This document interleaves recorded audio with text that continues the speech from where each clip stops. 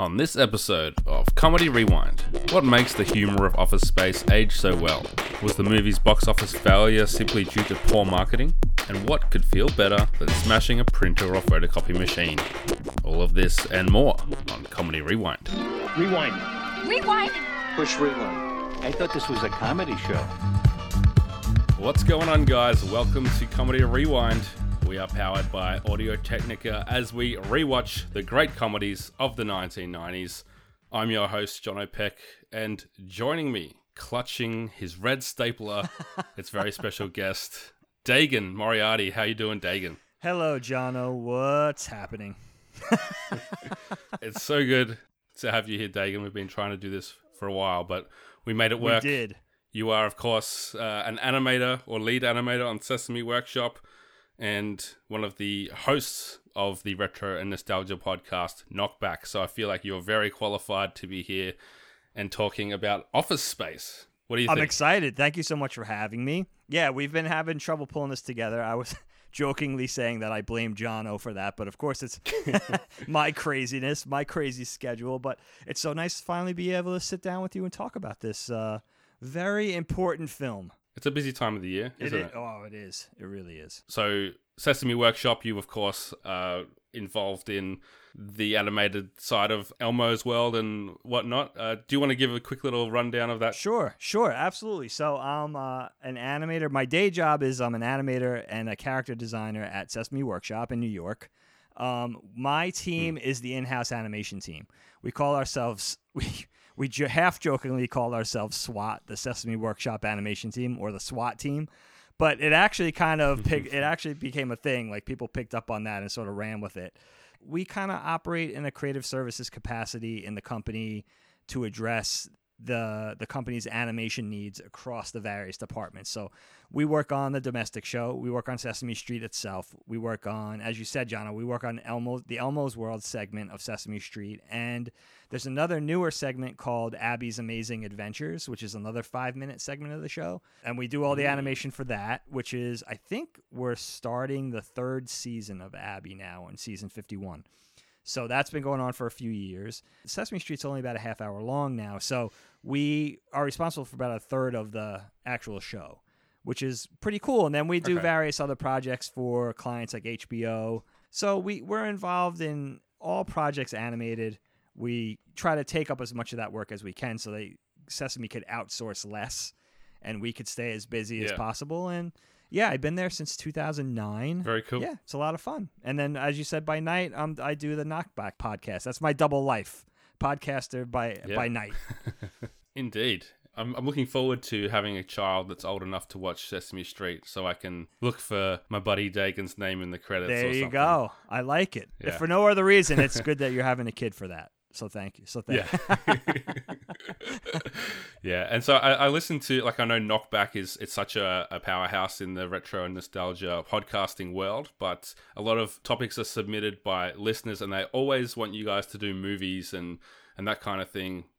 So I'm just going to say, if you're a Knockback fan, forget about movies. Come here for your 90s comedies and let those guys talk about their, memories of summer camp, their trips to McDonald's and whatever else they want to talk about. Because you and Colin can really make anything entertaining with the memories that you share on that show. Oh, thanks, John. I appreciate that. I have so much to say about the movie we're going to talk about today that I think we could even still do a Knockback episode and we wouldn't repeat ourselves. We're not stepping on any toes, but not at all. First of all, I guess let's talk about your personal memories and experiences with Office Space, because you're a bit older than me, just a couple years. And Thank you, John. You will probably remember this movie coming out at the cinema. Maybe you went and saw it or heard about it a bit later, but I was definitely coming to it much later, being only about 11 years old when it was released, I think. Okay. So, yeah, what was your original experience? Now, you didn't see it at 11, did you? Because that would be hilarious. No. Yeah, so for me, it's interesting. Well, one of the funnest things about talking about this movie is I have very vivid memories of when I first saw it, and I could tell you the story. So it came, of course, as we know, it came out in February of 1999, but it wasn't on my radar at all when it hit the theaters. It hit the movie theaters apparently to a very dull roar anyway. I think it barely recouped its production budget, which it became a cult hit much later on with the advent of it hitting home video. But for me, to make a long story as short as I can, I went to art school college in Philadelphia, and I graduated in 98. And then I was in LA for a little while, and then I moved back to New York. So I was away from Philadelphia, but many of our great friends were still living in Philly. And it was our tradition every year to go to Philadelphia for the 4th of July, starting in 2000. And we would just go up there and party. We would drink. We would, watch the fireworks and we would get loaded and everything like that, get smashed, and then stay at our friends' houses downtown. So it must have been July 5th. I woke up at my friend Rick's apartment, and we were completely hungover. I mean, we were just in really bad shape. It was one of those hangovers that I'll always remember it. Like, it was just an epic, couldn't bear sunlight, couldn't bear the thought of food. Like one of those epic, just shittiest hangovers. Like swearing up and down, I'm never going to drink again for the next 48 hours. You like really think that, you really believe that you're never going to do it again and stuff. It was that bad. And we were bored, and we didn't have anything to do. So the movie Office Space, I can't remember for the life of me if it was the VHS or the DVD, but I believe it was a VHS copy, was literally sitting on my friend Rick's roommate's dresser. And I was like, Office Space, what's that? I told my friend PJ, whatever, just pop it in. Like, we got to watch something. I'm going crazy here. And I loved it. I instantly loved it. And it was one of those movies. It was one of those things, those little pieces of pop culture that sort of comes into your life from out of nowhere. It's like, why have I never heard of this movie? Which is really weird to me because especially living up in Connecticut, I worked at a big animation studio up there of about 150 people. And I worked with a lot of cinephiles up there who introduced me to, I was introduced to like Wes Anderson up there. I was introduced to a lot of things I had never heard of. They would go to like Alfred Hitchcock film festivals on the weekend. So it was really weird that I had never heard of this movie. Plus, it being by Mike Judge of Beavis and Butthead fame, of course, and all that. Like, yeah, it's a little strange that it wasn't on my purview, but it wasn't. And I instantly fell in love with it. And we watched it like 2 or 3 times over that next 24-hour period. I mean, that's how much I really dug it. Wow. And since then, I've probably sat down to watch the movie a couple of dozen times, but I've probably seen it all the way through at least a dozen times, at least. It's just one of those utterly watchable, just a joy to watch, just a light watch. It's not a heavy watch in any way, and it's just funny. I love the cutting satire, and I'm sure we'll get into all that kind of stuff. But that was the inauspicious beginnings of Office Space with me, and I still love it. It's held up really well for me over the last 20 years, believe it or not. Yeah, that's interesting because I guess especially working in animation and presumably with animation nerds, I would have thought that some of them had been a fan of Mike Judge and anticipated his first big movie or whatever it might have been, but I guess that wasn't the case. Yeah, it's odd on a lot of levels too, because I even had teachers, some of my professors at art school, a couple of them actually went out and worked on the Beavis and Butthead movie for a little while and then came back. Beavis and Butthead, and I was already a big fan of Beavis and Butthead in my high school years. And Mike Judge and Liquid Television and, everything that we'll talk about that The Office sprang out of. But yeah, it's really strange that it wasn't on my radar. And it reminded me too, like Mike Judge has also since fallen off my radar again, as much as I love him.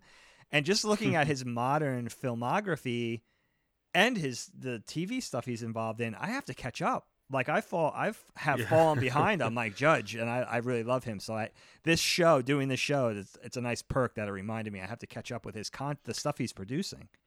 I think what you're saying though speaks to the fact that this movie bombed so badly and just wasn't very marketable, really, when it comes down to it. Right. I think it's a hard sell in a lot of ways, and we'll get into the reasons for that a bit later. But essentially, from what I've been able to research, the movie cost $10 million to make, and it made $12 million. So, in, I guess, Hollywood terms, that's considered a bomb. Yeah. And it really was a slow burn as far as the popularity. From doing some research, I found that it was, yeah, over the next few years. There's a great oral history article on theringer.com if people want to check that out. But Mike Judge was, I remember reading, he was at a cafe and the baristas were like quoting the movie, and the person that he was with said, like, are they doing that because of you? And they didn't even know, or no, he asked, are you doing that because Mike's sitting here? And they said, who's Mike? You know, like, they didn't know who he was. Wow, that's great. So it was just a thing by osmosis, I guess, where it just leaked, like the party you went to, it leaked from one person to the next, and you got to check out this movie. And then eventually people were yelling lines at Gary Cole, and you know, they're signing red staplers at conventions or whatever it might be, and that kind of thing. So, you know, it's an amazing story of a movie that's done so much better post-release than at the cinema. Yeah, it really found its audience after the fact, and I could see that. And, you know, the other thing that spoke to me about this movie that I should say, and it actually reminds me of the girl, Andrea, my friend Rick's roommate, who was around my same age. I was just of that age, you know, being a Gen Xer, right? I was just coming, I was barely out of school. I was out of school for about a year and a half, 2 years, and I was coming into the workplace just like these guys were. Very similar age. Now, you know, I work in animation studios, but animation studios are offices. They're just offices with a little creative flair, you know. So I could already relate to all of the inner workings, all the office politics and the kiss asses and the rebels and, you know, all the different personalities. It made sense to me. It spoke to me because I was actually going through that at the time for the first time too. So it really spoke to my own reality. I really was able to relate to it, which made it a lot of fun because, you know, as we'll talk about, we know these characters. You know, everybody knows all of these characters. There's an iteration of each one of these characters in our own lives. And I think that's what makes it so special. And that's what makes Mike Judge's humor so special too. He has he's really in touch with that, you know, parodying those real life things and making them feel realistic. As comedic and cartoony as they are, it could feel really realistic. And I love that. Yeah, he really went out of his way to make this office feel realistic, as far as like the set designers would come in, they'd, you know, decorate a cubicle, and then he would go in there and pull out like half of the stuff in there and make it look way more boring and way less interesting. And because he's like, no, this is not what an office looks like. It has to. I love that. It has to be bleak and just terrible. You know, I love it. And I think the only concession they made was making the cubicles, I think, higher, so that you could kind of only just see people's heads as you look across, I guess, for the visual gag of kind of Lumbergh approaching like Jaws or something, as he's going to ask Peter to come into work on a Saturday. Right, exactly.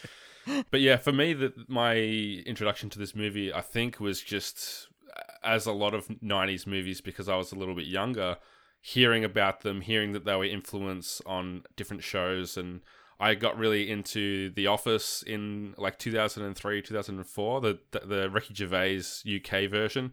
And I know he was really influenced by American humor and listed like Office Space and the Larry Sanders Show and Seinfeld and The Simpsons as like big influences on his work. Oh, wow, cool. And it's hard to imagine like The Office existing without Office Space, because they both capture that monotonous boredom of working in an office when you're not thrilled about what your job is, and the characters that you have to just endure because they work next to you.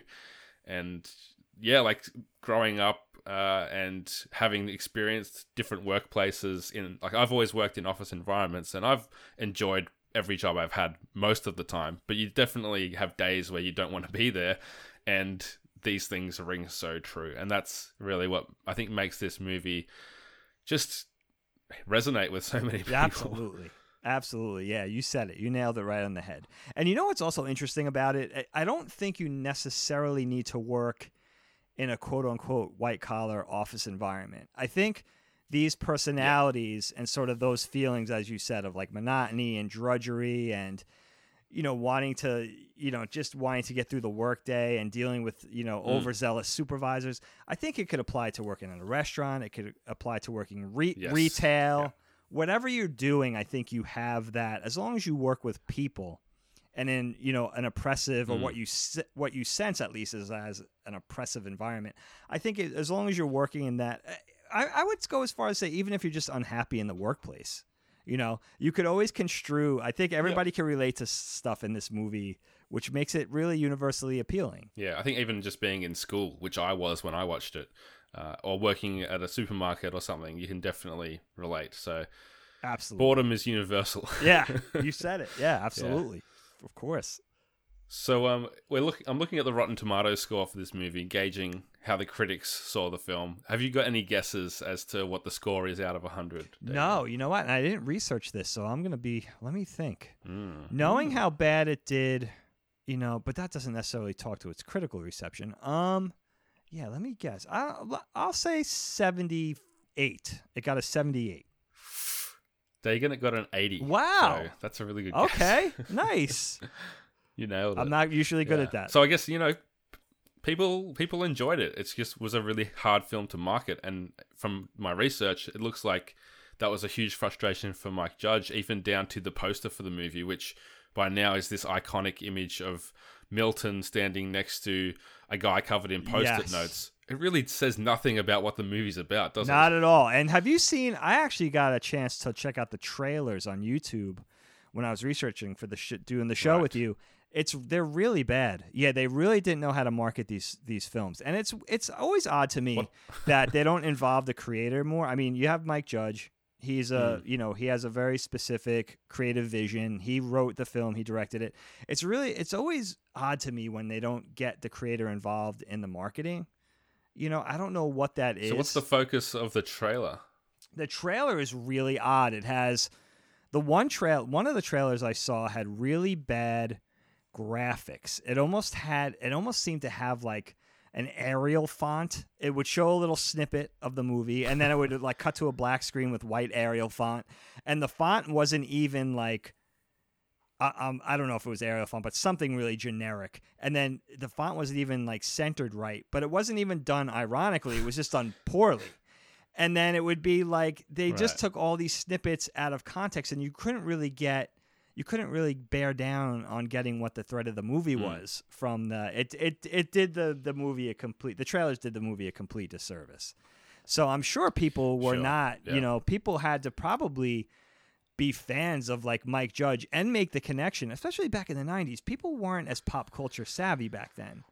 At least the same number of people weren't. So you couldn't say, oh, this MTV, this guy who's always on MTV, his animations are always on MTV. Now he's got a live action movie.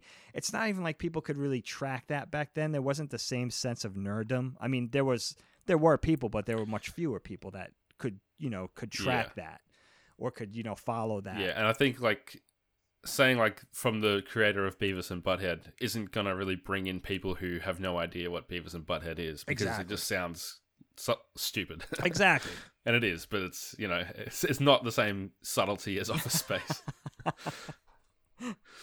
But I mean, I think it was probably a hard movie to market for those people with that job, and we'll get to the reasons why a bit later. But I've got some of the critic remarks at the time. The LA Times said that the more you peer beneath the surface humor of Office Space, the scarier and more serious its vision of contemporary existence becomes.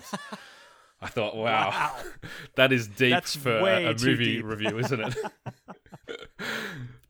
That's great. And then the San Francisco Chronicle said, Livingston is nicely cast as Peter, a young guy whose imagination and capacity for happiness are the very things making him miserable. He is great. I really like him in this. He's good, yeah. We'll get to his career in a little bit, but first, Dagan, what do you think the number one song could have been when this movie released in 1999? Oh, the number one song on the top 40 charts? Billboard. That's a great question. In 99 when it was wow, I don't even know. I was so out of touch with like what were you listening to music back then?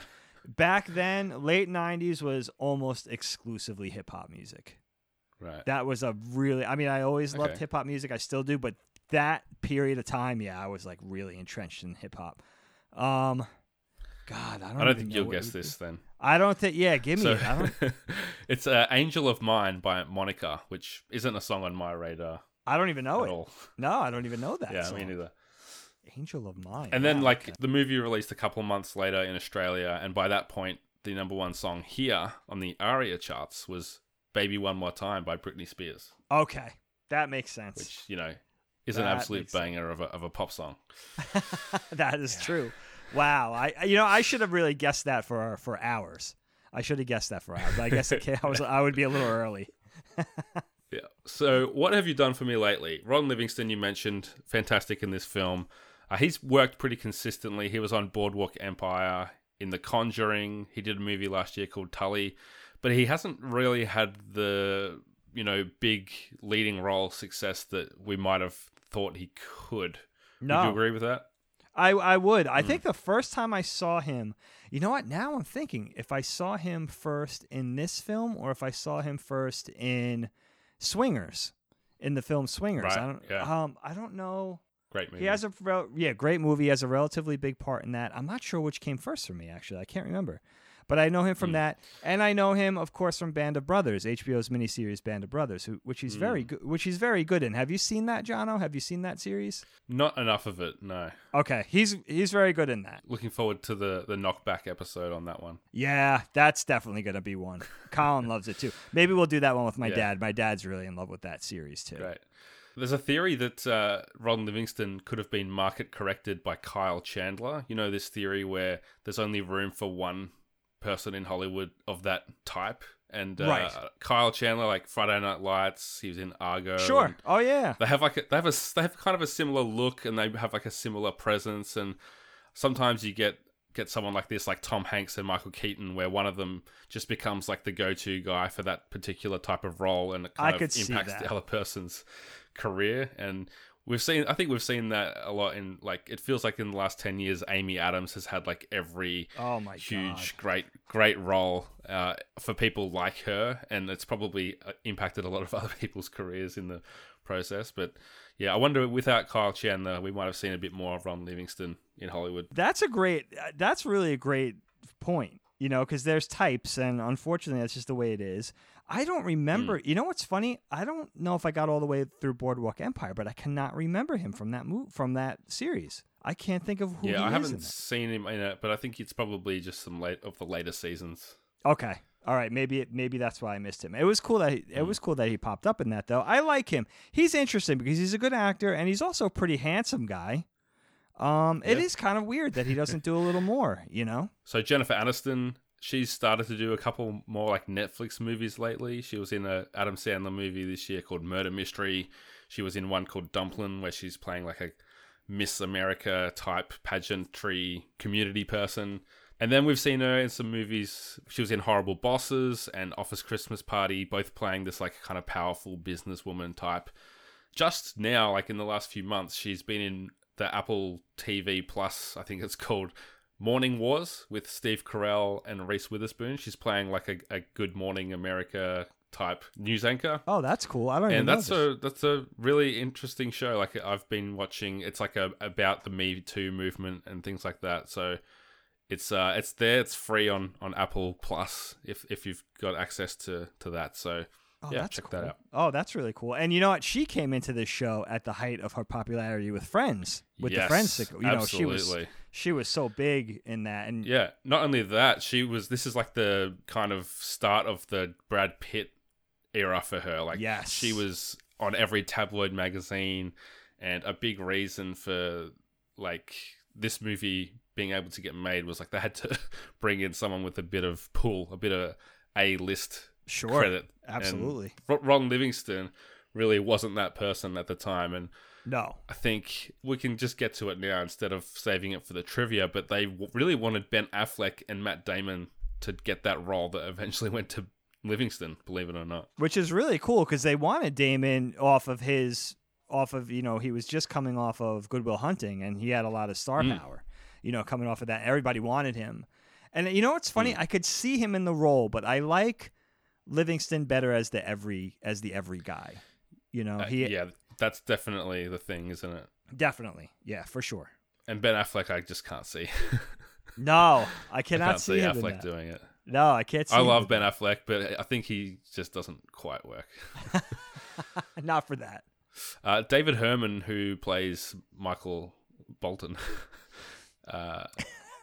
he's been doing voice work essentially. Bob's Burgers, American Dad, Futurama, King of the Hill, still tied to Mike Judge, obviously, and they had a long kind of friendship and history before this movie. So he's not someone that I would have thought was like a name cast type actor, but he was, I think, doing Mad TV at the time and trying to get fired from that show by screaming all his lines apparently and getting kicked off.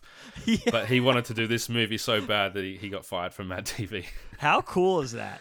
Yeah, he was awesome. apparently at a table read. Like, he wanted to get fired. I guess he's the only one. Apparently, he's the only one Mike Judge had considered even while he was writing the movie. Like, he's like, you need to be in this movie. And he was under contract to Mad TV. And, yeah, was just at a table read one day and, like, screaming all his lines until they just, like, you got to go. You know, just purposely trying to get fired. So, and he's so good. He's good, probably my favorite. He's probably my favorite character in the movie, pound for pound. Yeah. I just think he's awesome. He's so much fun. Yeah, and he's so beat down by life just because of his name as well. And I often think about that. Like, I meet people who have been named badly. Like, their parents just almost, it seems like, deliberately gave them a funny name. Yeah, or yeah. Like some people have the same name as their last name. And I'm just like, who would do that? That's so hard. Like Justin or Jason. And it's like, what are you thinking? That's so Every funny. conversation with this guy is going to be, is that really your name? And Yeah. you can just see he's so worn out from having this conversation over and over. I wonder That's what great. is the thought behind. I mean, my parents obviously named me something really strange too. My parents were like outrageous hippies in the 70s, and that's where it came from. But when it almost becomes, but there's a difference between a unique name and a name that seems like torture, like you just said. Like, I wonder what is the thought process behind that. It must be like, well, you'll be unique, you'll stand out, no one else will have that. It has to be. It has to be that. Yeah. It has to be. It's a great point.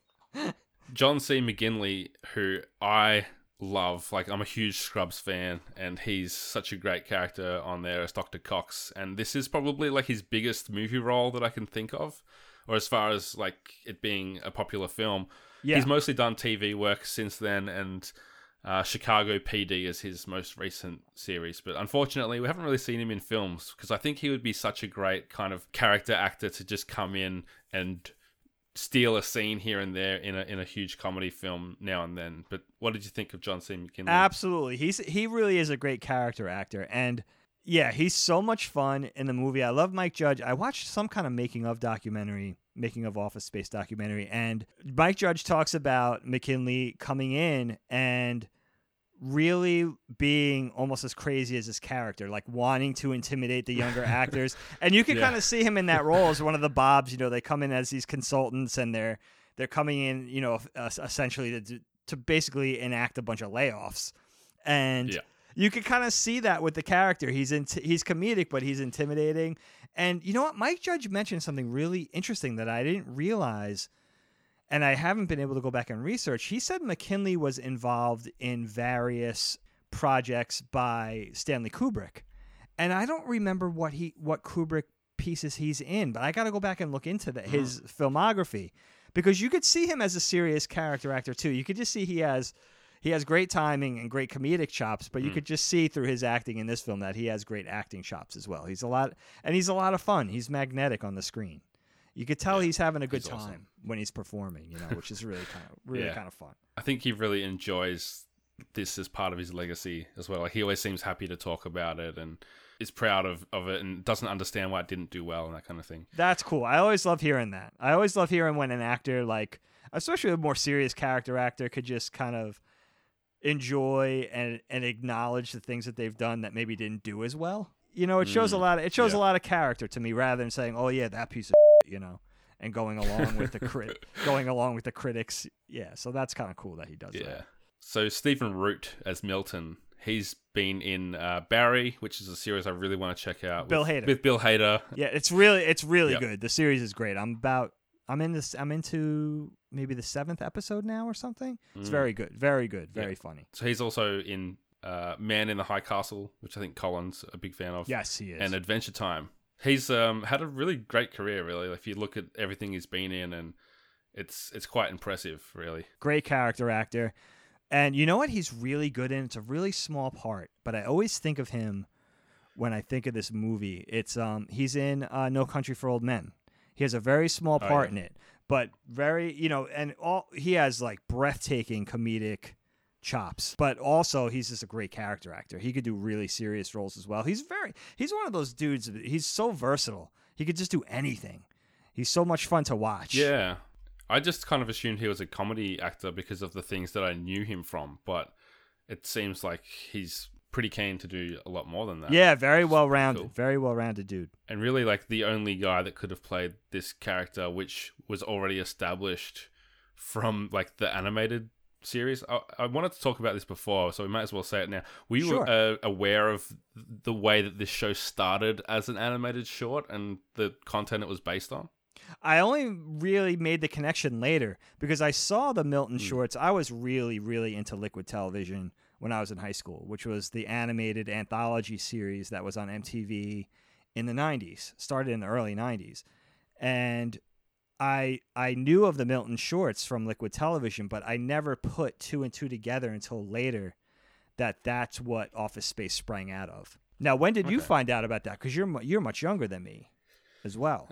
Well, I still haven't really seen them. I've just kind of watched parts of them on YouTube to see where the inspiration came from for the film. And it's very much like that character was established in that animated short and based, I think, on people that Mike Judge had worked with. So that's really, I guess, where it all started, which is pretty cool. Yeah, I love that it's based on his, he had some kind of like really crappy database entry office experience, and then later on he was an engineer in an office, so he pulled from a lot of real life experiences and real life colleagues for the movie, which I mean that's you could see that there's a truthfulness to it.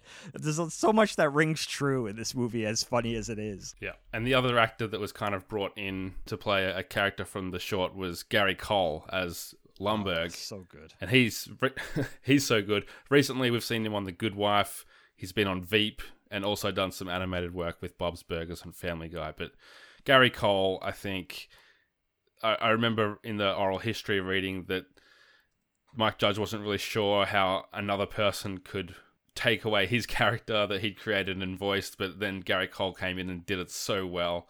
It's almost word for word in some of the scenes about just the whole, I'm going to have to go ahead and disagree with you there. That kind of way that he goes. Absolutely.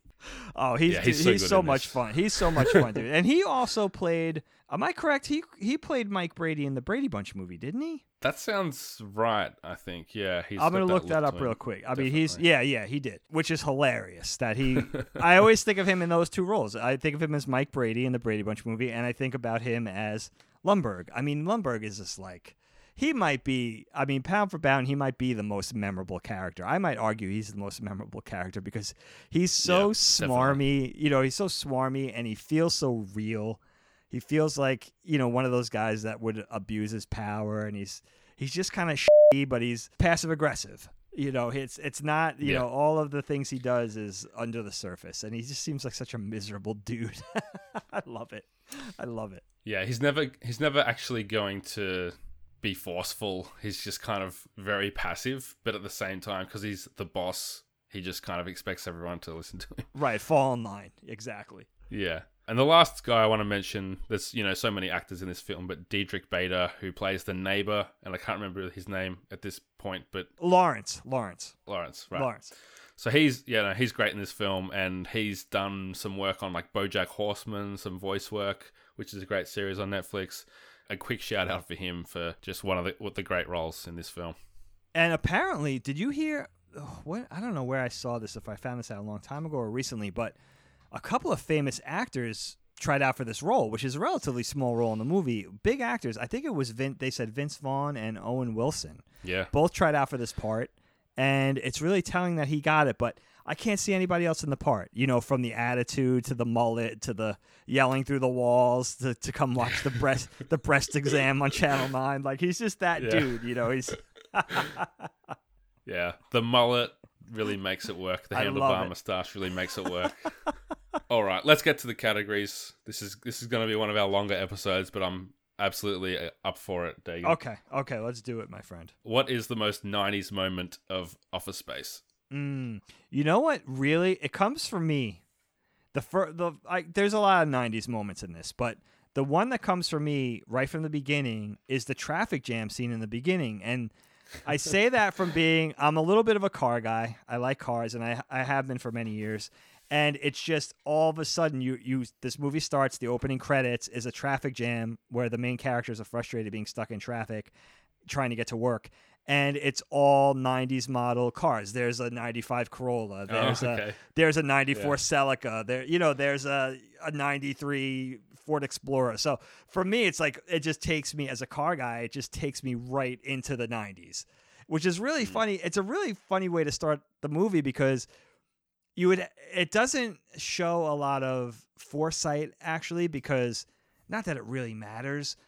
I mean, if you have to show a traffic jam, you have to use contemporary cars to that time, but it automatically dates the movie. It's almost like watching an episode of Chips or something. It's like all of a sudden it's like Highway Patrol. Like the whole thing is about cars. So like you're automatically like pulled right into the 70s, so that's good though. Like I like that. Yeah. So it's already nostalgic for me as soon as this movie opens. It's like, oh yeah, all right, that's right. This movie's 20 years old. Look at those cars. What about for you? What's the most 90s thing for you in the movie? There's a few things that I wrote down, but I think the one that stands out the most is the fact that they're preparing for what they call the 2000 update and the Y2K. Of course. Like I feel like you guys have talked about this on Knockback recently. Oh God, for some reason. It was huge. It was huge. Yeah, it might have been an episode of another podcast, but I feel like I've heard people talk about this recently. Actually, no, it was definitely Colin saying like he was looking forward to that New Year's Eve and seeing what happened and people like prepping for, the chaotic dystopia that was beholden to clocks ticking over to the year 2000. But in this movie, they're preparing software, or his job is to prepare software that's going to like fix the issue of the digits, and that being referenced a couple times is such a 90s thing. Like it really could only be a 90s thing. That is perfect point. I mean, in real life, you were really young, Jono, but in real life, I remember because I was in my mid-20s, early to mid-20s. That was like, people were really fretting about it. The only reason my specific group of friends weren't really stressing out about it was because we had a really, really smart friend. He like graduated at the top of his class. He went to MIT. He went to Carnegie Mellon for graduate school. He was just like and he works in Silicon Valley now. He's like has all these tech startups and stuff. Really smart dude named Jeff, who would tell us like, dude, it's fine. Like you guys don't understand. Like it's gonna be fine. His dad was actually a nuclear scientist, and he would say he would always give us peace of mind and console us. Like be like, and we just took it from him because we were all idiots. We all went to art school. You know what I mean? It was like we had Jeff. Yeah. Jeff was like, it's really gonna be fine. There's nothing's gonna happen. So but that's a great point. I remember reading about it. Yeah, I was probably more of a news junkie at that point than I am now, because I'd get up and read the newspapers in the morning with my dad, and I remember like seeing it on the news, but feeling like I never really felt any dread about it as a young chap. But it all worked out, didn't it? Absolutely, yeah, it worked out. Thank goodness. Because of people like Ron sitting there and doing their due diligence. Ron, Samir, and Michael. Thank God for those guys. Yeah. The other 90s things I wanted to just give a shout out to. I always like to talk about the technology because that's the thing I feel like that instantly dates something for me. And there's the computers, I think they're Mac computers that he's using at work, right? If I'm not mistaken. I don't even know. I feel like the operating system, like when he's waiting for the disk to save, we got a pretty good look at it, and I feel like it was an old Mac, but I could be wrong. They're old, but they're old. Yeah. There's definitely like a DOS screen, like where it pops up and it's the black screen with you're typing like C:/ and entering the commands that way. Exactly. In his apartment, we see there's a Nintendo 64 next to the TV. So that's right. Obviously super 90s, and I guess it's just the whole answering machine being used for gags and stuff like that is also super 90s. Yeah, and no cell phones. Nobody has a cell phone yet. I don't think there's one in the home. Yeah. No, I researched. Just in case I missed one, I was like really trying to find out, is there a cell phone in the entire movie? I mean, not even talking about smartphones, just talking about really ancient early, yeah. late 90s, early 2000s cell phones, flip phones or whatever.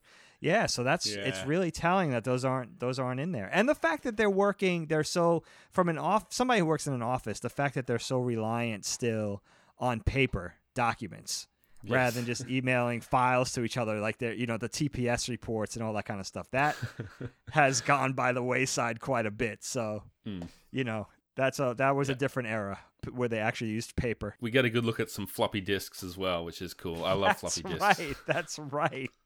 The 3.5 inch. Floppy disks were old. Those were even old then because we, at least in art school, we were using like zip drives, and we were using what do they call them?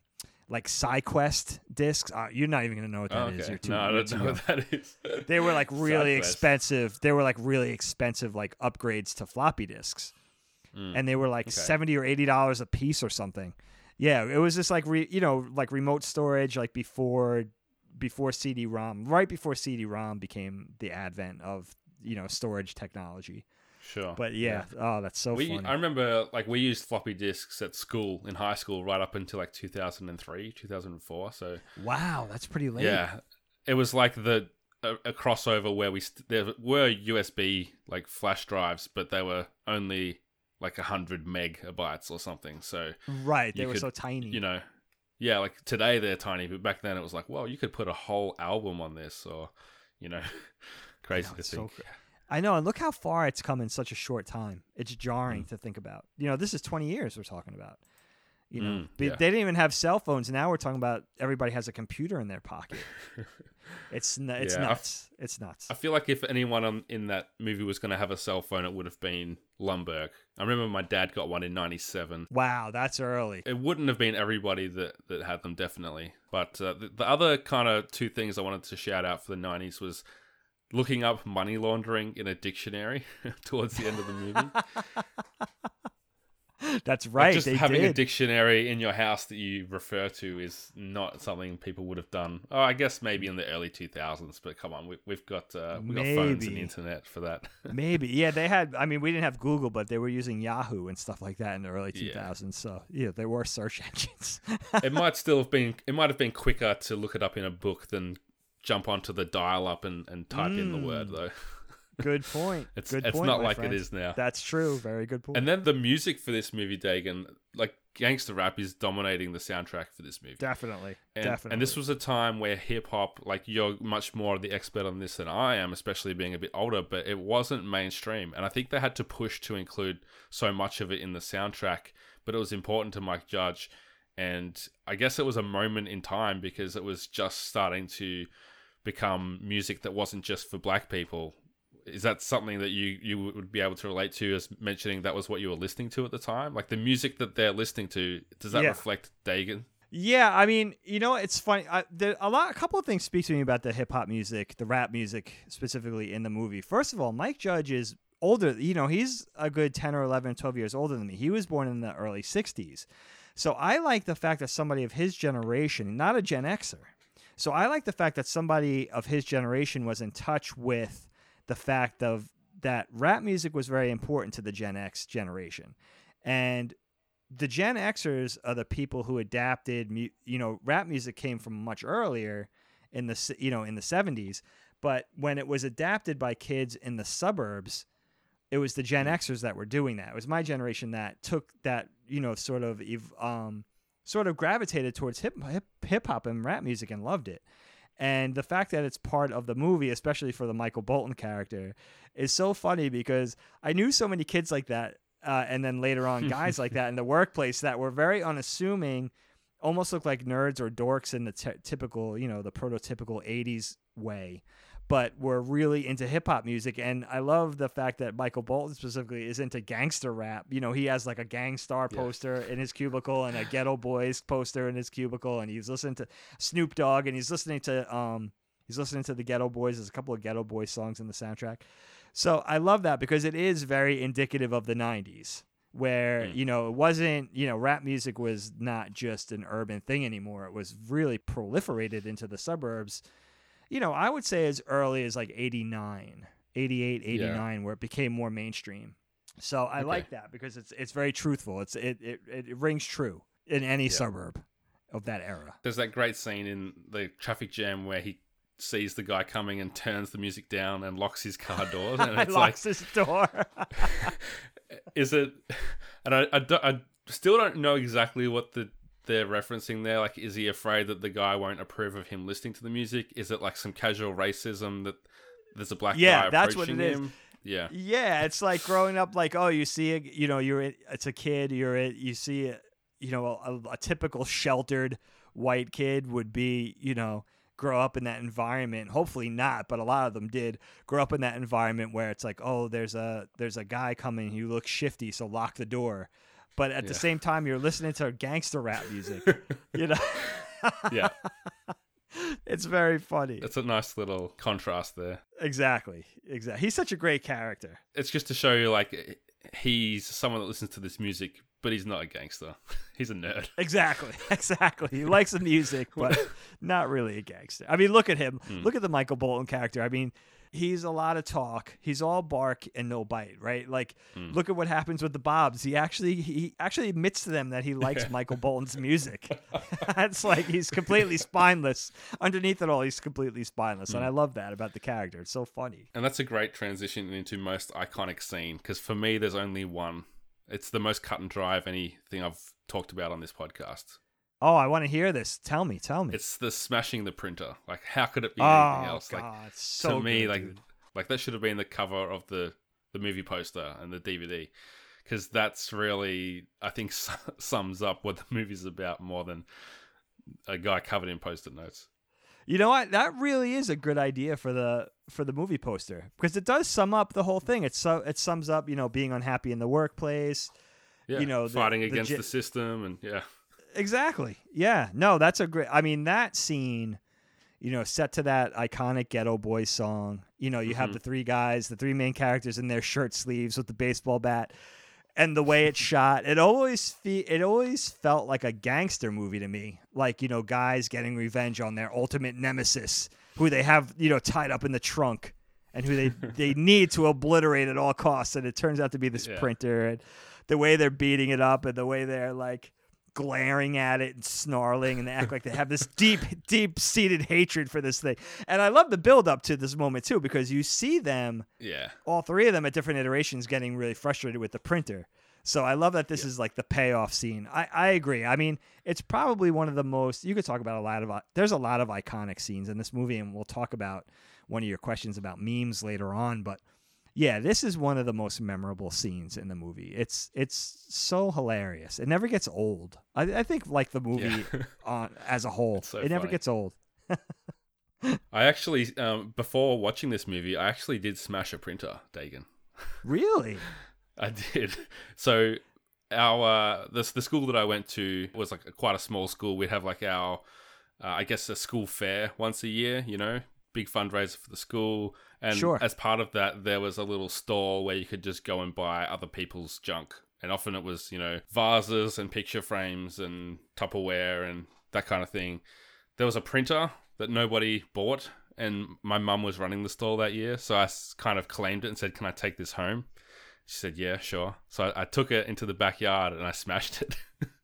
Oh my God, that's amazing. I don't know. Did you do it out of anger though? No, I just did it for fun, because there's something I don't know why, but there's something about being, I guess, an 11 or 12-year-old boy. You just like breaking stuff and seeing how they work and like taking things apart. And I did the same thing when I was like 17 or 18, but with like a computer monitor that no one wanted. Me and my friends took it to like a abandoned woolen mill and just like threw it off a flight of stairs to see it smash, because smashing things is fun. That's why we like destruction derbies. It's why we like watching Jackass, because it's humans breaking themselves, I was just going to say Jackass. You took the words right out of my mouth with that one. Yeah, no, absolutely. I get it. That's hilarious. It was good. And you know what I did? I had a hammer. I think it was kind of a not quite like a long sledgehammer, but I smashed it, and a big cloud of black ink rose like a mushroom cloud, and I wasn't expecting that. It took me by surprise. Wow. Yeah, that's crazy. It left some residue around like the cement underneath and everything. Wow. So it kind of puffed up almost like a gas rather than just spurt out like a liquid? Yeah. It was like a cloud, like Wow. I guess the toner or whatever. It's not like a wet ink. It was just like a dry kind. Yeah. Holy shit, that's funny. That's what happens when you smash a printer. So I always think back to that moment when I watch Office Space and think, yeah, it does feel good. That's great. That is great. Yeah. Now I want to do that. I want to do that to my printer. I hate this thing.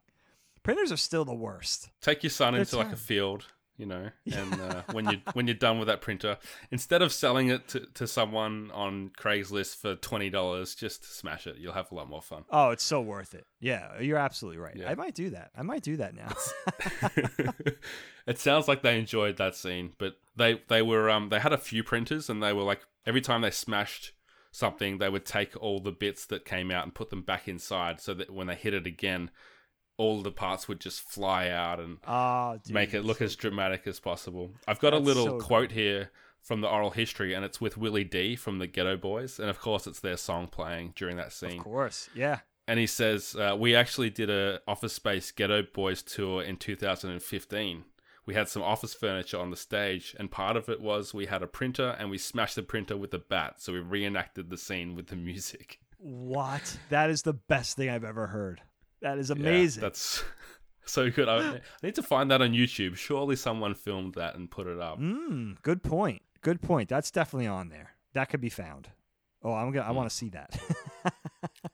We'll have a look after we're recording, and we might share that together. Did you have a different scene for most iconic, Dagan? You know what? There's so many that I could think of. I mean, I think it's probably different for everybody. What would be the most iconic? I mean, there's also a kind of a fine line between what you would consider the most iconic and what you would consider just your favorite in general. But I think of the printer scene, certainly. I think of the Bob interviews. Yeah, I had that as like a runner-up. Oh, they're so good. I mean, those two guys are so funny together. And I think of the Peter hypnosis scene, where he's getting hypnotized. I think of all the Lumbergh Milton interactions are very iconic. They became some of the most famous things in the movie. And Lumbergh, you talked about this early on in the show. Lumbergh cornering Peter at his desk to get him to come into the office to work over the weekend, because it's the moment I think you could get the most squeamish about as somebody who works in an office for bosses, for supervisors, and them having unreasonable requests of their employees and stuff. I always get that one. Makes my skin crawl a little bit, because there's a realism to it, and it's just a complete lack of justice to it that it just speaks to the very depths of my soul. Like, I feel so bad for Peter in that scene. Yeah. But yeah, for I would say those scenes stand out for me. Yeah, I had the meeting with the Bobs as a runner-up. I think them gushing about Michael Bolton is always funny. Like, I celebrate his entire catalog. Like, there's a bit of ad-libbing happening in that scene, which comes through when you rewatch it. And the ending of the movie as well, like with the fire and the reveal that, this is the way he's going to get out of it. Milton actually went ahead and set the place on fire. It's so That's good. fantastic. It's such a great ending. And especially because it's foreshadowed earlier, like one of the first times you see Milton, he says, I'm going to burn this place to the ground. And because of the way he delivers his lines, it's kind of hard to hear him half the time. Like, I don't really understand most of what he's saying. But he's muttering. As far as Milton goes, the cake scene as well, like when he misses out on the cake, like that's just such a sad moment. It's so sad. It's so sad, dude. I love that. You know what really speaks to me about this movie, and I don't think it really dawned on me until the last time I watched it when we were prepping to do the show together, is that birthday scene, that brief birthday scene where they're singing to Lumbergh. It's Lumbergh's birthday, and they have a cake in the office. It really speaks to me about the office environment in general and how oppressive and sort of bleak it is, because anytime you try in real life, not just in the movie, anytime any kind of color is attempted to be injected into that environment, it makes it even more sad, because it's in so many ways, right? Because you have like these hastily strewn up party decorations, you have the cheap sheet cake, and everybody's getting a piece and singing happy birthday sort of half-heartedly. There's like none of it is like from the heart. None of it, there's no sincerity behind it whatsoever. And it almost feels like that whole thing, like having cake for somebody's birthday, or Hawaiian shirt day or crazy hair day or like a little in-office holiday party. And I've been through this, and I've been through this recently too, that like a junior high school dance, like people never really progress past being 14. You have those little pockets of people that know each other. They're all staying together. No one's really interacting outside of their little social circles, that what they normally would be take place around a water cooler or something. And it's so sad, like when you try, it's almost better to just not try to inject any kind of humanity into that environment because it just comes off as so sad to me. And I think that's one of the funniest parts. I think that's one of the funniest parts of the movie. And I think that's one of the funniest parts of An Office is like that whole thing. It's like, if you don't laugh, you'll cry because it's so sad. Yeah. Yeah, the Hawaiian shirt Friday was the thing that came to mind when you started talking. So it's like really, like this is your idea of like making a grey world a bit more colourful, like a bit more fun. It's almost like forced fun just isn't fun. See, we're hip, we're cool, yeah. we're having fun. It's like, oh my god. And it's a very like 90s thing as well. Is this like I guess Silicon Valley, I don't know if it's like a second or third wave boom, but like this is a tech company in the 90s versus what they are now with the ping pong tables and the the air hockey tables and bring your dog to work and all this kind of thing where it's actually kind of cool, but like the at this point in that world it was very inauthentic and it was still overly corporate to a fault, really, I guess. That's a great point, dude. I don't know if people have changed with startups and that kind of thing. That's an awesome point. Yeah, that's what it was. That's a really great bit of insight, Jono. I like that point because this movie was filmed and came out right before the .com boom. And that was the advent of those creative spaces being, the Gen Xers that were, starting their own tech startups and, creative startups, and the advent of the arcade and the, bar full of Red Bulls and the ping pong tables and the pinball machines and all that kind of stuff. That's what came right after this movie. So this is that's so funny that this is what it looked like right before that, basically. Yeah. It was almost like people said, no, we don't actually have to follow these rules of what an office is and what corporate, infrastructure looks like. Right. Let's rethink this whole thing. Now, it probably, in all fairness, advertising was probably what brought that in the 80s, where it was a more creative environment. And it was also driven by a lot of money. Yeah. So they had the wherewithal and the success to be able to do that kind of stuff. But on a larger scale, it was really the .com boom, and then later the whole Silicon Valley thing with the video game companies and, the creative startups and all that kind of stuff, the tech startups. Okay, yeah, great point. Great point. So, what holds up the best, Dagan? And it's probably a hard thing to answer when it's a film that you revere so much. But is there anything that stands out to you as like, that was great back then, and it's just as great now? You know what? It's just the overall sense, as much as things have changed, and we've been talking about this throughout the episode, as many things have changed with the tech and various things, the aesthetic and the environment and everything.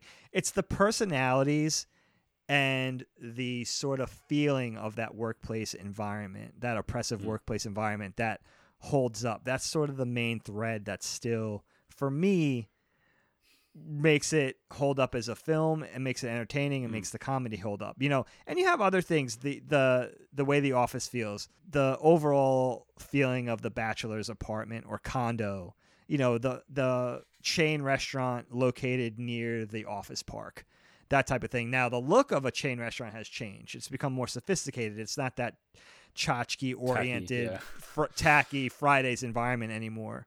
But it's still the same thing. And just like we talked about already, the awkwardness of trying to inject a social component to the office environment. And the same thing with the backyard barbecue scene.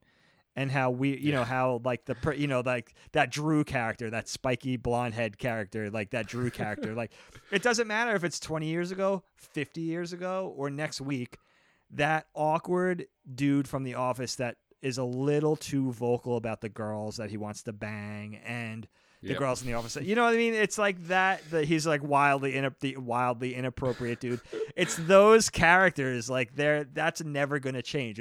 That's what makes the movie hold up is that through line of those personalities. What about for you? What do you think? I think the use of gangster rap, as we mentioned before, holds up the best in the sense that it's so normal now. Like it wouldn't stand out at all watching. Like I started watching Office Christmas Party the other day. It's a movie I've seen before, but it starts with a hip hop Christmas song, and it's like just normal. Like it's cool. But back then it was kind of not abrasive, but it was something that apparently the studios really had to get assured of. Like the focus testing, they were almost saying like, are you sure that you like the music? Like kind of trying to push people into saying like to change it to something else. But that was really important to Mike Judge, and it holds up really well, I think. And it really makes the movie seem ahead of its time in some ways. Absolutely. Yeah, you said it. Yeah, perfectly said. And Lumbergh, like he's just still funny, still completely realistic portrayal of, you know, a boss who doesn't quite get how to motivate people and what works for different employees. Yeah, and you know what's funny about Lumbergh characters? You know, you have the upper management, the supervisor character. You know, the clothing may change. You know, the hairstyle may change. The model of Porsche may change. You know, he might have a nice, 2020 Porsche now or something. But what's interesting about that character is that, yeah, the through line of his sort of that fact that he's this passive aggressive bully, and he's sort of a joke at the same time. That character is always going to exist. But what's interesting about him is that he's not even inappropriate. It's not like some kind of Me Too thing or any kind of sexual harassment. This kind of guy could always operate a little bit with autonomy and get away with it because he's not really offensive. He's just a jerk. You understand what I mean? Yeah. So that kind of character is always going to exist. It's actually insidious in a way because they could get away with it for many years because they're not really doing anything out of line. It's just that they don't know how to be a good boss.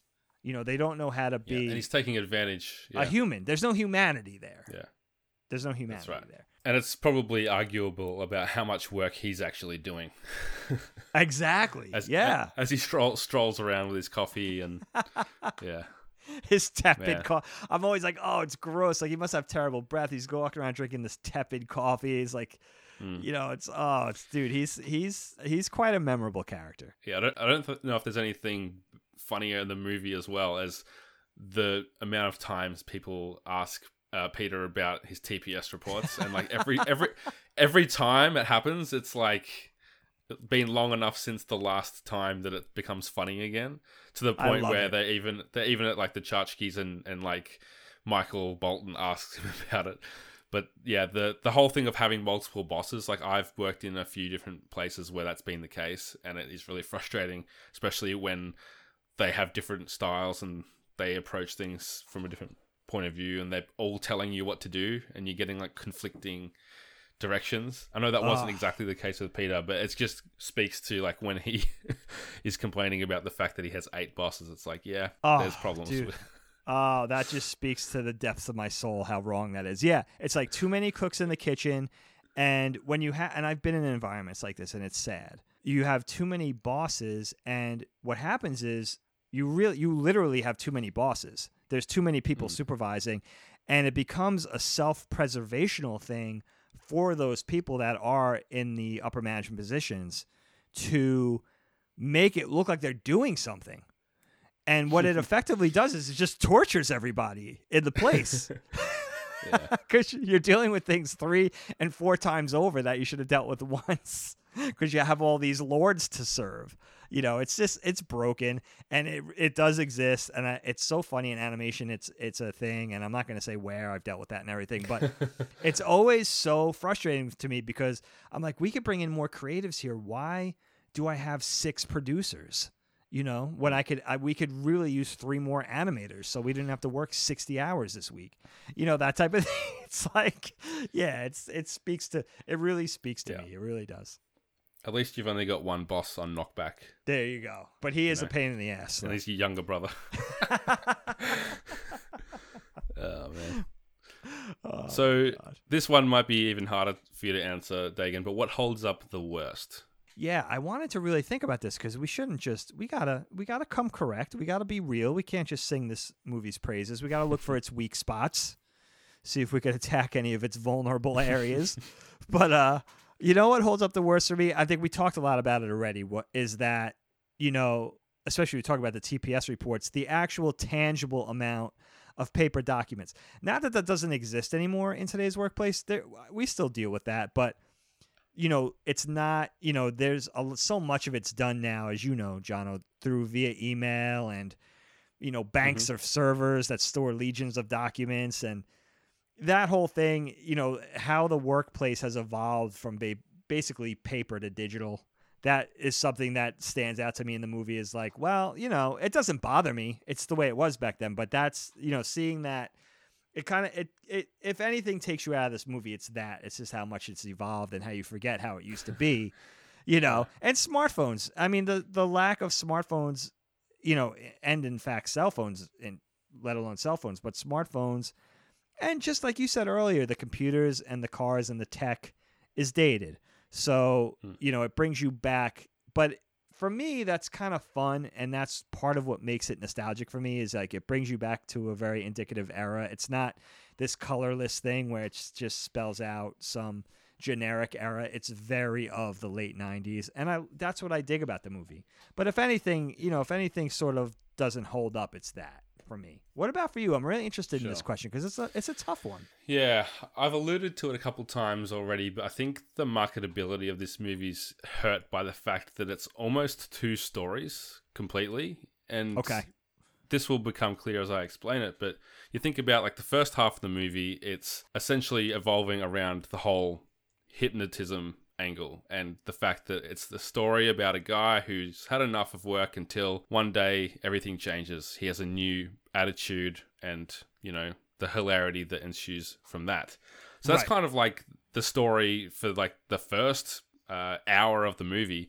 And that includes kind of this, I guess, somewhat rom-com-y interaction he has with Jennifer Aniston.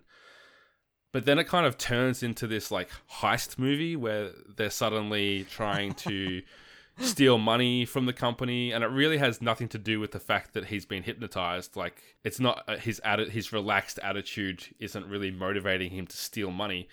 It's more just him being fed up like he was at the start of the film. So they're almost two separate things. And I can imagine a trailer for the first half and a trailer for the second half. And both of those working to explain what the movie is, but when you put them together, it's like two stories. Does that make sense to you?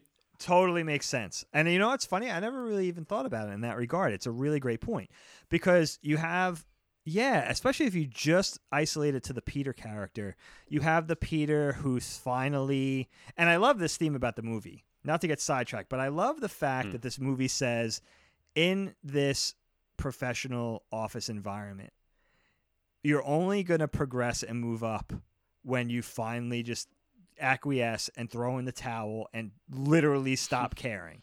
All the stress, all the worrying, all the due diligence, all the worrying about if your boss sees you, how good your performance is, all of that means nothing. It's all futile. Only when you actually literally get hypnotized into not giving a shit about anything is when you're going to get that recognition and the accolades and the promotion and the pats on the back. I love that about the movie. I love it so much. But it's so funny I love that little message in there. But the Peter character that stops giving a shit and, one of the most iconic scenes for me that I forgot to mention is gutting the fish at the desk with the newspaper. It's like the biggest FU thing I could possibly think of. It's like, this guy, you could not possibly illustrate. It's almost that. Aggressive, isn't it? Yeah, you couldn't illustrate that better as somebody who doesn't give a shit. That's literally gutting a fresh caught fish at his desk in an office with cubicles. And like throwing it on the TPS reports, But what I was trying to say is that there seems to be two Peters. It's the one Peter who's like, lulled into this sort of submission of just saying like nothing matters. I don't care about work anymore. I don't give about Lumberg, my supervisor. I'm gonna stop going to work. I'm gonna stop paying bills. And then there's the one who was like, "Fuck this company. We're gonna steal everything they've got." So Yeah. that's the weird. Yeah, that's a really great point. That's a really awesome point. It gets to be. It is really two separate things. It's two separate personalities, and I understand why Peter does it, because Peter, it's kind of cool for his character because he's sort of going up. He's ascending through the heights. He's getting promoted to upper management. The Bobs love him. There's nothing Lumbergh could do about it. But his friends are getting laid off, and he takes exception to that. And in order to like avenge them, and sort of appease them, and just he's being a good friend. He says, "We're gonna do that. We're gonna do this." But yeah, you're right. It's the movie at that point is wearing two hats, which is really strange. It is, and it's a thing where it makes sense when you watch the movie, and it's almost like a nice twist that it happens, and it's like, oh, they're suddenly going to steal this money, and it's going to turn into that kind of film. But if you're just trying to tell people what this movie is about in a couple lines, it's pretty hard to fit all that in and make it sound appealing. And I think that's exactly why it was hard to promote. It was hard to sell to people, and possibly why it didn't do so well until word of mouth started to spread. I probably wouldn't even change anything because I love the way that it kind of turns. But yeah, I guess I can just see that's possibly why it was hard for those guys to pull it off, and they probably didn't know which way to go with it, because they're thinking like, do we try and sell the Jennifer Aniston, Peter relationship here? Do we sell the power fantasy of a guy being able to go into work and tell his boss that he doesn't care? Or is it like the story of when people decide to steal money from their company? Like that almost feels like more of the pitch for the movie. Like three guys decide to steal money and it goes wrong. Like that. It's a long way of saying it's two kind of messages. Yeah. Yeah, they're trying to almost do too much. They're trying to juggle too many plates at that point. They're trying to spin too many plates, juggle too many balls. Yeah, and the interesting thing about the Jennifer Aniston character is that Peter's girlfriend, when we open the film, the Anne character, they play up that she's kind of bitchy and she's controlling, and at least he alludes to that, and that she's possibly cheating on him and all that kind of stuff. Yeah. But they don't really play up how bad she is. Now, I know the point is to make it look like he finds this new girl in Jennifer Aniston that is like more of a soulmate. They love kung fu. It's like he's finding his way. He's finding his newfound philosophy on life and work and a career, and he's finding a soulmate and everything like that. So everything seems to be going right for him and falling into place. I get what they're doing there, but they didn't really explore it in any specific way. And Jennifer Aniston's really good in this movie too. She is, yeah. She plays a character who's a little hard to put your finger on. She's a little complex. Like, she seems a little space cadet-y. She seems a little bit and awkward, but she's also very pretty, and she seems sort of sophisticated, but kind of stuck in a lull at the moment. And she's a little, she's a little silly. She's maybe a little slow or something. I don't know. She plays a really interesting character. She's not a type. She's not just a pretty girl who's got it all together. She's kind of finding her way too. She feels more realistic. There's a realism to her. What do you think about that character? I was just going to say, like, when he approaches her and asks her out for lunch, she's kind of, like, flustered and flattered. And then when she turns up, it's kind of like she is nervous and she's like, I can't believe I'm doing this, but I'm doing this. And she portrays that really well for someone that's mostly known for playing confident characters and like romantic leads, and more recently, I guess it's been a lot longer since then, but like powerful bosses and that kind of thing. So to see her like that is interesting. And she was very much known for Friends at the time, obviously. Of course. And this is such a different character than what she was playing, even though they were both waitresses, I guess, for a part of it. But it was very different, and it was really good to see her play that role. And she's kind of like Peter's conscience for part of the movie, and the reason that he does some of the things that he does later. So she's very important to the movie. She could have been involved more, I guess. The movie could have gone maybe a little bit longer and given her a bit more meaning to be in the film. Right. But yeah, it's a little half-baked, her involvement in the whole like Lumbergh crossover thing, but it's funny, and I think ultimately everything works. It's just it doesn't sum itself up into a nice little box, which is just a hard marketing thing, really, I guess. Yeah, that's it. I really agree with all those points. And you know what's interesting too? It's only a hour 30. This movie only comes in at an hour 30. So they even could have made it, 8, 10, 12 minutes longer and maybe explored a couple of more things or fleshed out a couple of more characters or relationships. But it does work on its own. But it's funny when you think about it in depth like that. And I think what's funny, it's nice to talk about it in such an in-depth fashion, because you think about this movie, it's very light, it's an easy watch, it's a fun comedy to watch. It's nice to kind of think about it a little more deeply. And I think you made a couple of good points with that, for sure. I agree with all that. Thank you, Deegan. You got it, my friend. Well done. I've thought about this. So who would be most offended by this film? I think it's pretty inoffensive, so we might run through this one pretty quickly. But did you see anything in this film that might not hold up as far as, being politically correct? I can't think of anything. The only thing that I could think about not being politically correct, but doesn't play off as it doesn't smack of anything mean-spirited to me in the movie, is Samir's name, when they can't get Samir's last name right. Yeah. But I don't think it's done in a hateful way or a mean-spirited way. I think it's just sort of. I think it shows off the ignorance of the other characters, actually, if anything else. Not making an effort to pronounce his last name, but also his last name is ridiculously hard to pronounce, which is actually really funny. I think if you're not used to those types of names, they are really hard to say. Like, it's hard for Americans to pronounce Australian indigenous words, and it would be hard for us to pronounce your indigenous words. Like, you think that they're normal. You think Cincinnati and Arkansas and right.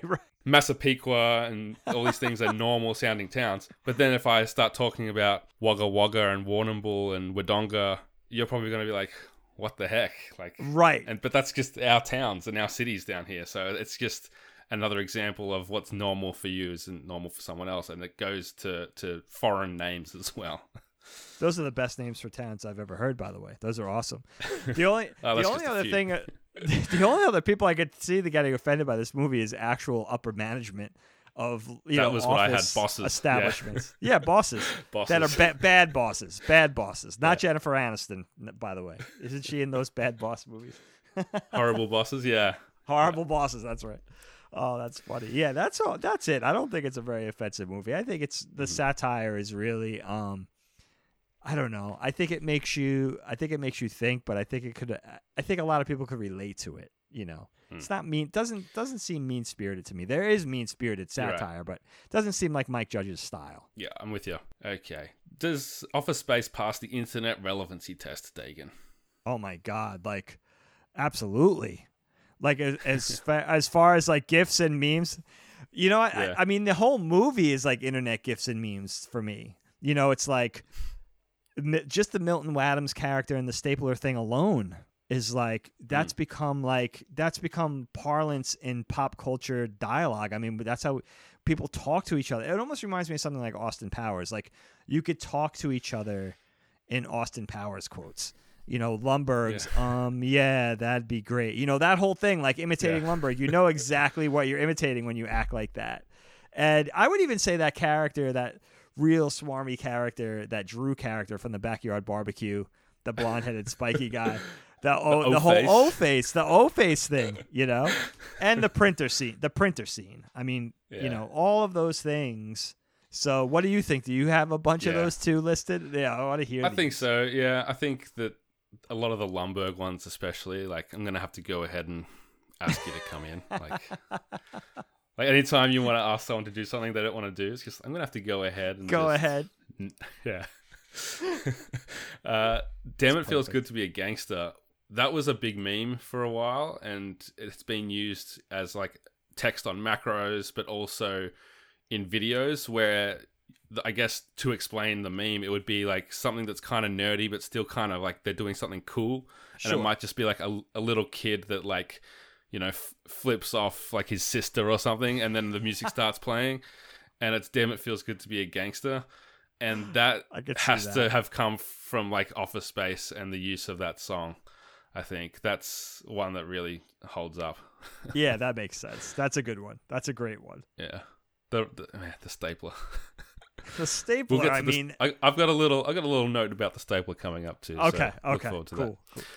How would smartphones and social media change Office Space, if at all? Well, you know what? I mean, just for the aesthetic of it, because it's such a conspicuous accessory for everybody now. Everybody just has it all the time, even when they're not using it. It's in their hand. But it seems to me, I had to think about this a little bit, but it seems that it would be a lot harder.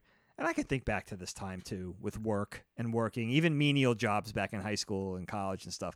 It would be a lot harder for Peter to hide and duck work, at least with legit excuses, if cell phones was a thing, because cell phones make us available, of course, 24/7. He couldn't really duck coming in on the weekend as easily if they were able to get a hold of him via smartphone, Although I think He just doesn't care, though. Yeah, I think Peter having, let's say Office Space was redone in 2019.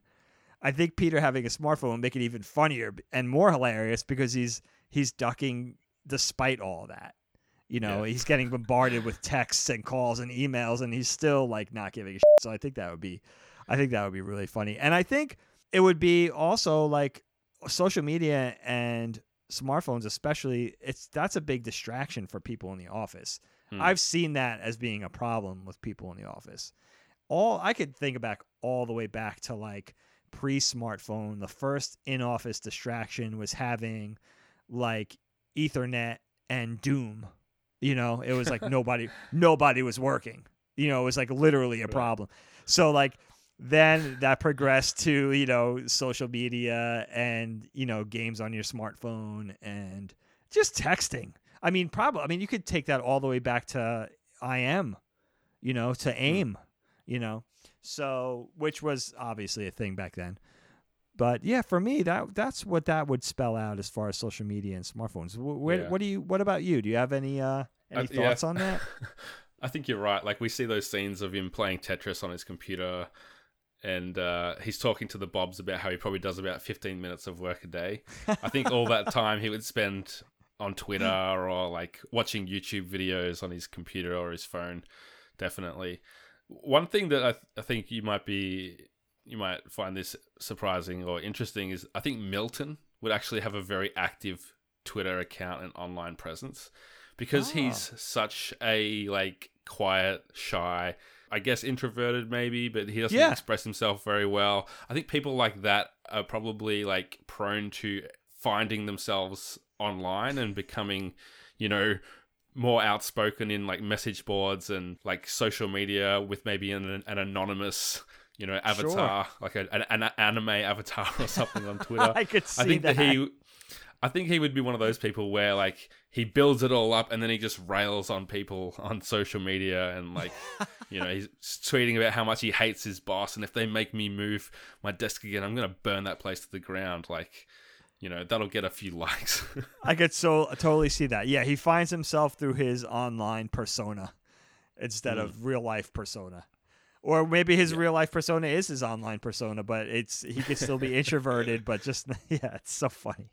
That's a great point. Yeah. And then there's the relationship with the neighbor. I feel like, you know, yelling through the walls one thing, but I don't know if like would that change with phones? Like I feel like we're less like in touch with our neighbors because we've always got people to talk to wherever we go on our phones. I just thought that might be something different too. Yeah. You definitely wouldn't be yelling out that there's boobs on Channel 9 or whatever when there's so much more access to that kind of thing. Great point. That's a great point. Plus, Lawrence is the type of character too. Is that his name, Lawrence? He's the type of character too that would be texting from the construction site all day and just bothering the hell out of Peter. So like whatever he had to say would have been said way before Peter got home because whatever thoughts he had about whatever would already be texted or emailed, or he would try to call a million times. You know, once he had the ability to do that, he could stop yelling through the wall. You're absolutely right. Yeah. He probably would be sending photos of boobs to him on his phone instead of the TV. That's exactly right. Okay. You mentioned it just then, but do you think we could make this film in 2019? And what would that version look like? Yeah, I think you could definitely make it in 2019. I just think you would have to add. Colin talks about this. He said a lot of funny things about this with Seinfeld. Like he would like to see Seinfeld brought back with all the modern contrivances. You know, like let's see a Seinfeld that deals with texting. Let's see a Seinfeld that has to deal with smartphones now. whatever it is, electric cars or Uber or whatever. And I think this is exactly the same thing. Like, you would have to inject all those modern 2020 elements into it. A shorter work week, a longer work day, working remotely at least part of the time, how the workers deal with that and how the supervisors deal with that. Distractions at home, maternity leave, paternity leave, all that kind of stuff. So, I think just all those modern things about how it's evolved now from 1999 to 2020. Now, what about you? What do you think about that? Yeah, I think you've nailed it there. Like, it could absolutely still be relevant, and it would be different, obviously. Like, Silicon Valley is a TV show that deals with like startups and working in those environments. And then even the themes of this film, like, if you think about Horrible Bosses, I don't know if you've seen that, and Horrible Bosses 2. I quite like saw those the first movies. one. I know that. Okay. Yeah, I know they're not like hugely successful, but it's essentially like the second half of this movie of Office Space, where they've got this plot against their workplace. In Horrible Bosses, they're trying to have a hitman kill their bosses. And it's a similar kind of thing where it's, they're all just fed up with the minutiae and the having a terrible boss, and they decide to take action into their own hands. And I think that, that's a similar kind of thing in that aspect, and there's plenty of room for a movie like this. So yeah, I definitely think you could make it. And I'd love to see Gary Cole come back as Lumbergh. Imagine where Lumbergh would be so working in 2019. Like, it's been 20 years since then. I'd just Yeah, love to see him still exactly the same. How old do you think Lumbergh is in this movie? I often wonder that. I think he's playing older than the actor, it feels like.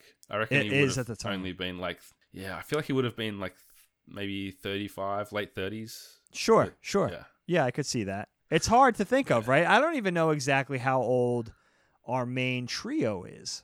You figure from what they're going through and where they're at that they're probably Late in what? 20s, yeah.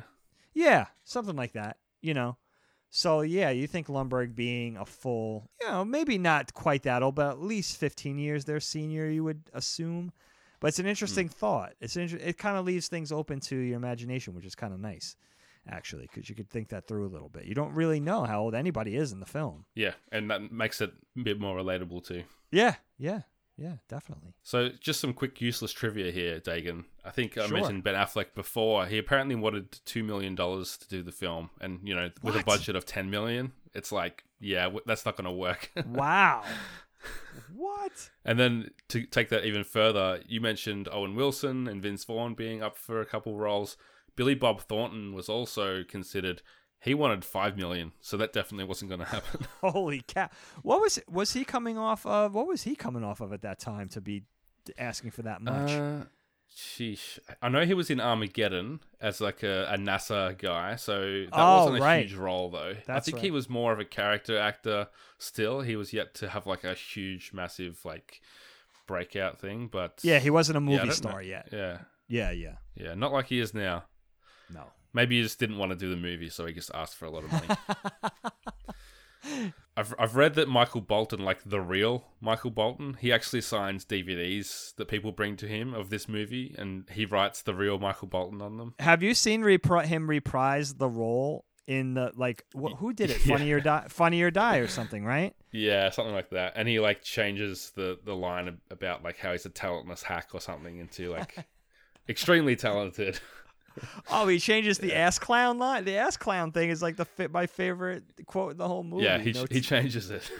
I think he like has a little wink at the camera, and it's funny you mentioned that because apparently, like as of October last year, the term ass clown was officially entered into the Webster's Dictionary, crediting Mike Judge for first using it in Office Space. No way, dude, that is amazing. I think it's actually an improvised line by David Herman, so he's really the one that should be getting credit for it. Yeah, I think David Herman said his ex-wife said it, and that's where he got it from. So yeah, that's funny. Go. Oh man, that's great. That's too great. Yeah.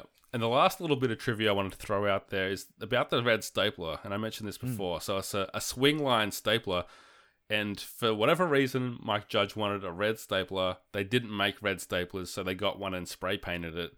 And then it was such a popular request that they decided to start manufacturing red Swingline staplers, and it's been their So most popular product for years. That's amazing. Stapler. The Swingline stapler. I just love when real life has to like respond to film like that. Like I think in Home Alone, there's like a Home Alone 2. He has this voice recorder dictaphone type toy that was not an actual product, and they had to go out and make a kid's version because it was so popular in the movie. I love that. That's so cool. I love when people there's a demand for something through its popularity that is unexpected. And you know what? I'll proffer to say that people probably say stapler more than they say stapler.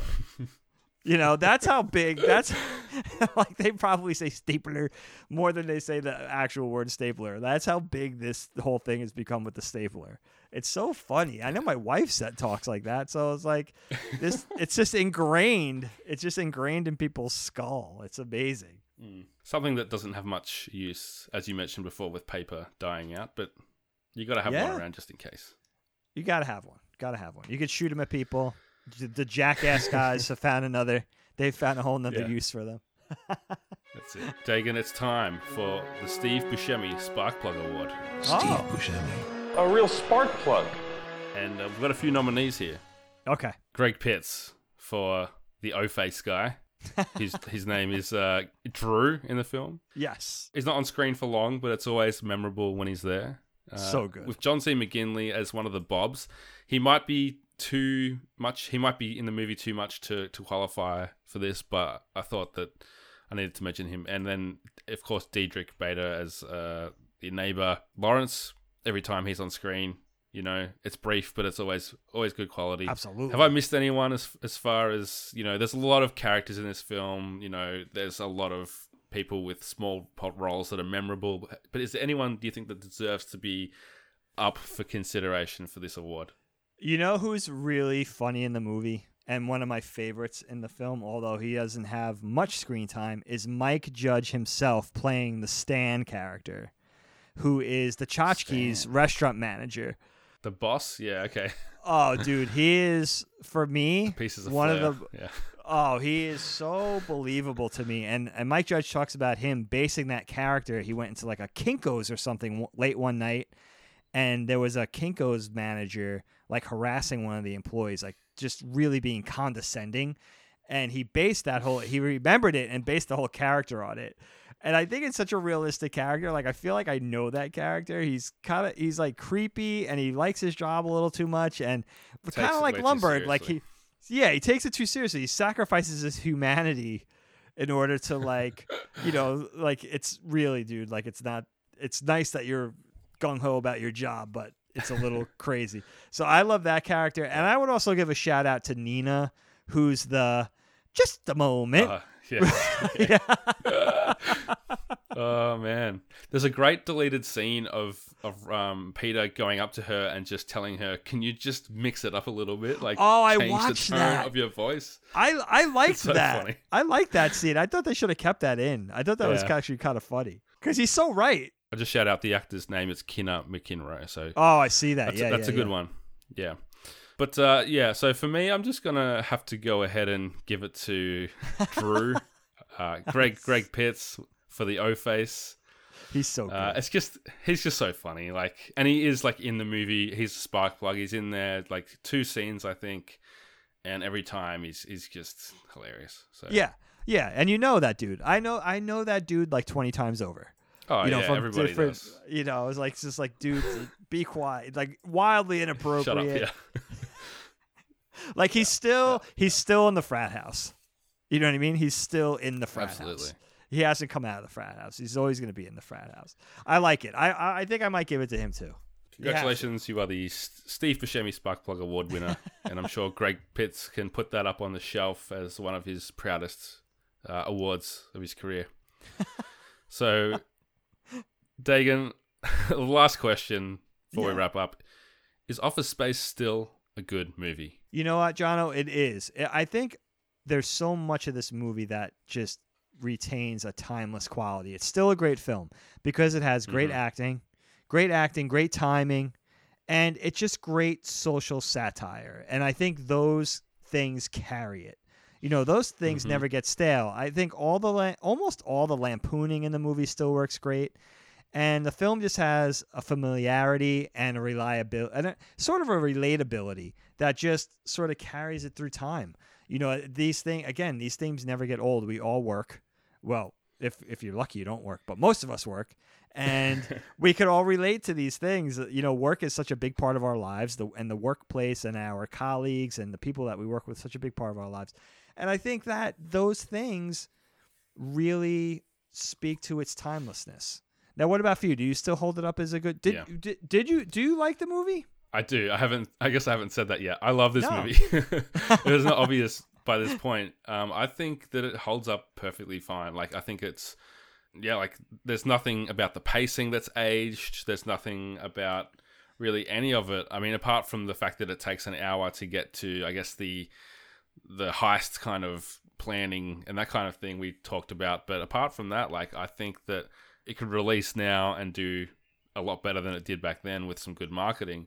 I think that the jokes, like, they're not dated references, really. Michael Bolton is still somewhat of a figure.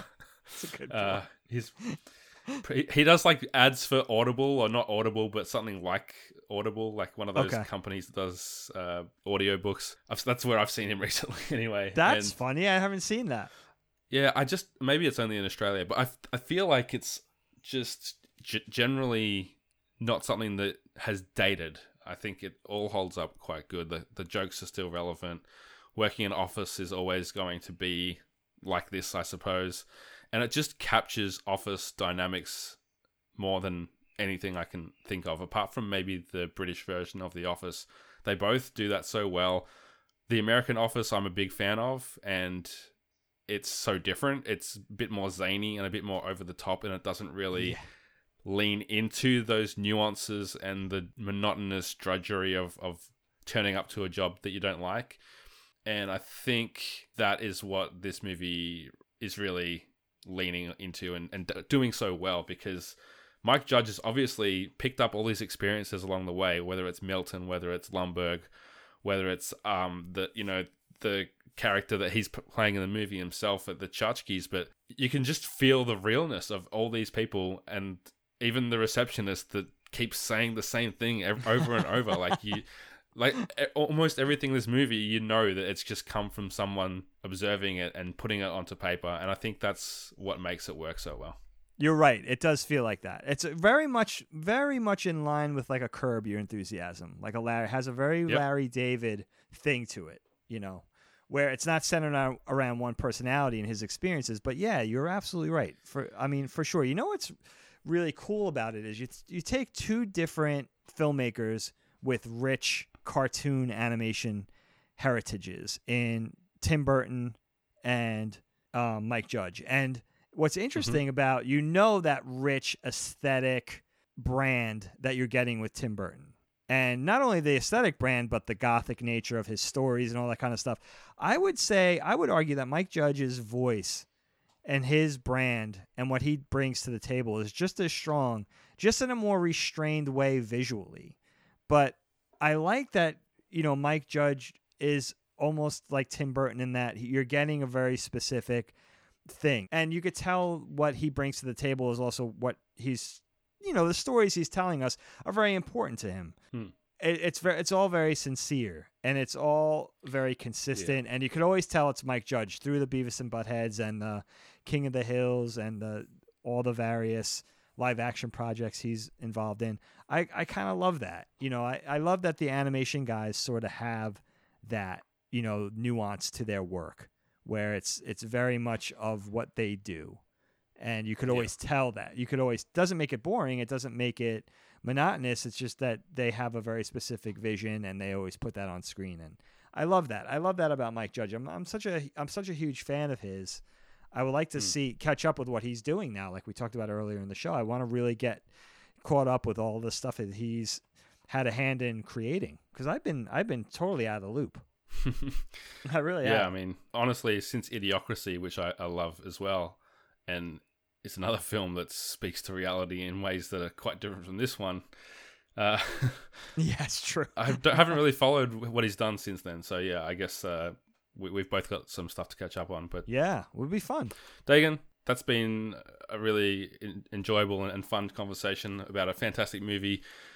We are closing up the show now, but you've just been involved with a book that released with Pat Contry, right? The NES Punk, and I thought it'd be good to give you a chance to plug that. What's been your involvement, and tell us a bit about that project. Oh, thank you, dude. I really appreciate that. So Pat Contry, a lot of you guys may know him. He's a famous YouTube celebrity. He's sort of he might shy away from that description. He's a famous, he's a well-known YouTuber, retro gamer.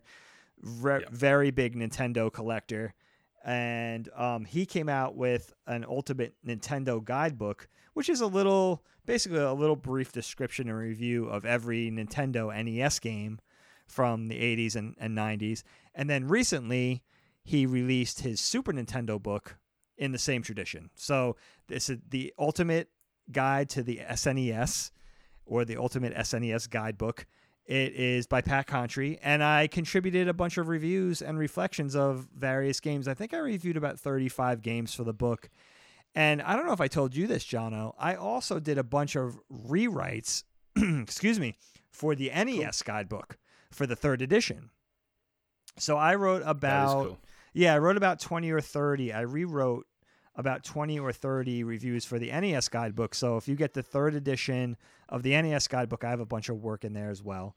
And yeah, the book is really beautiful. It's a beautiful, heavy, robust coffee table book. It's beautifully put together, beautifully illustrated. I think it's a really good bargain for the price. And yeah, thanks for giving me a chance to plug that. Pat's turned into a good friend, and it's been a pleasure to work with him on the projects. And hopefully there'll be another project that he'll be announcing when he gets some rest, after he gets some rest. Yeah, absolutely. It is hard work. I've just released my 2nd book as well, The Maven Effect. Dude, congratulations on that. Yeah. That's huge. Thank you. Yeah, it's pretty cool to have it out there. So if people want to pick that one up, it's got a foreword in it by Colin Moriarty as well. So that's a good opportunity to... I know Colin doesn't write much anymore, but hey, if you're hungry for some Colin writing, there's a good few hundred words in there about about the 2 books in the series. So yeah, that's The Maven Effect. It's on gumroad.com/Jono himself if you want to check out both of those books. But for now, we will say thank you for listening. And if you want to help out the show, iTunes reviews obviously go a long way to getting us across the line as far as moving up those charts. And we want to thank our Patreon producers as well, because without them over at 8-Bit, we wouldn't have a show like this. So that's patreon.com/weare8bit, ATEBIT. If you want to kick in a few bucks a month and help us out. Of course, you can catch Dagan over on Knockback and an upcoming future podcast. I guess it's probably too early to pimp that one, but keep an eye on Dagan on social media for that one. Do you want to tell people where they can catch you for all those updates, Dagan? Absolutely, John. Thank you. So at Instagram, I'm trying to post. I've been slacking off on Instagram, but I'm trying to post more. I'm at Dagan Likes to Draw. My first name is Dagan. Really easy to spell, just 5 letters. Dagan Likes to Draw. And on Twitter, I am at Dagan1973. I like to post on Twitter every day. I try to do a little something on Twitter every day, just try to make people laugh. Nothing ever heavy on Twitter for me. I use it purely to interact with people and have fun. So yeah, definitely shout at me. And my DMs are open. Slide into my DMs, as I say on Knockback all the time. Yeah, and Jono, thank you so much for having me. It was an absolute pleasure. I love talking with you. It's the second time I had the opportunity to do a podcast with you, and I hope we could do another one in the future. It was a really good time, and I appreciate you having me aboard for this. No problem at all. Thanks for coming on. And I guess I should say, if you want to learn more about Dagan's work leading up to Knockback, but mostly focus on animation, my interview with you was Putting in Work, episode whatever. It was about a year ago. Yeah, about a year ago. So look that one up and get some more Dagan and Jono in your ear holes. But for now, dear listeners, thank you for joining us on Comedy Rewind. Be kind.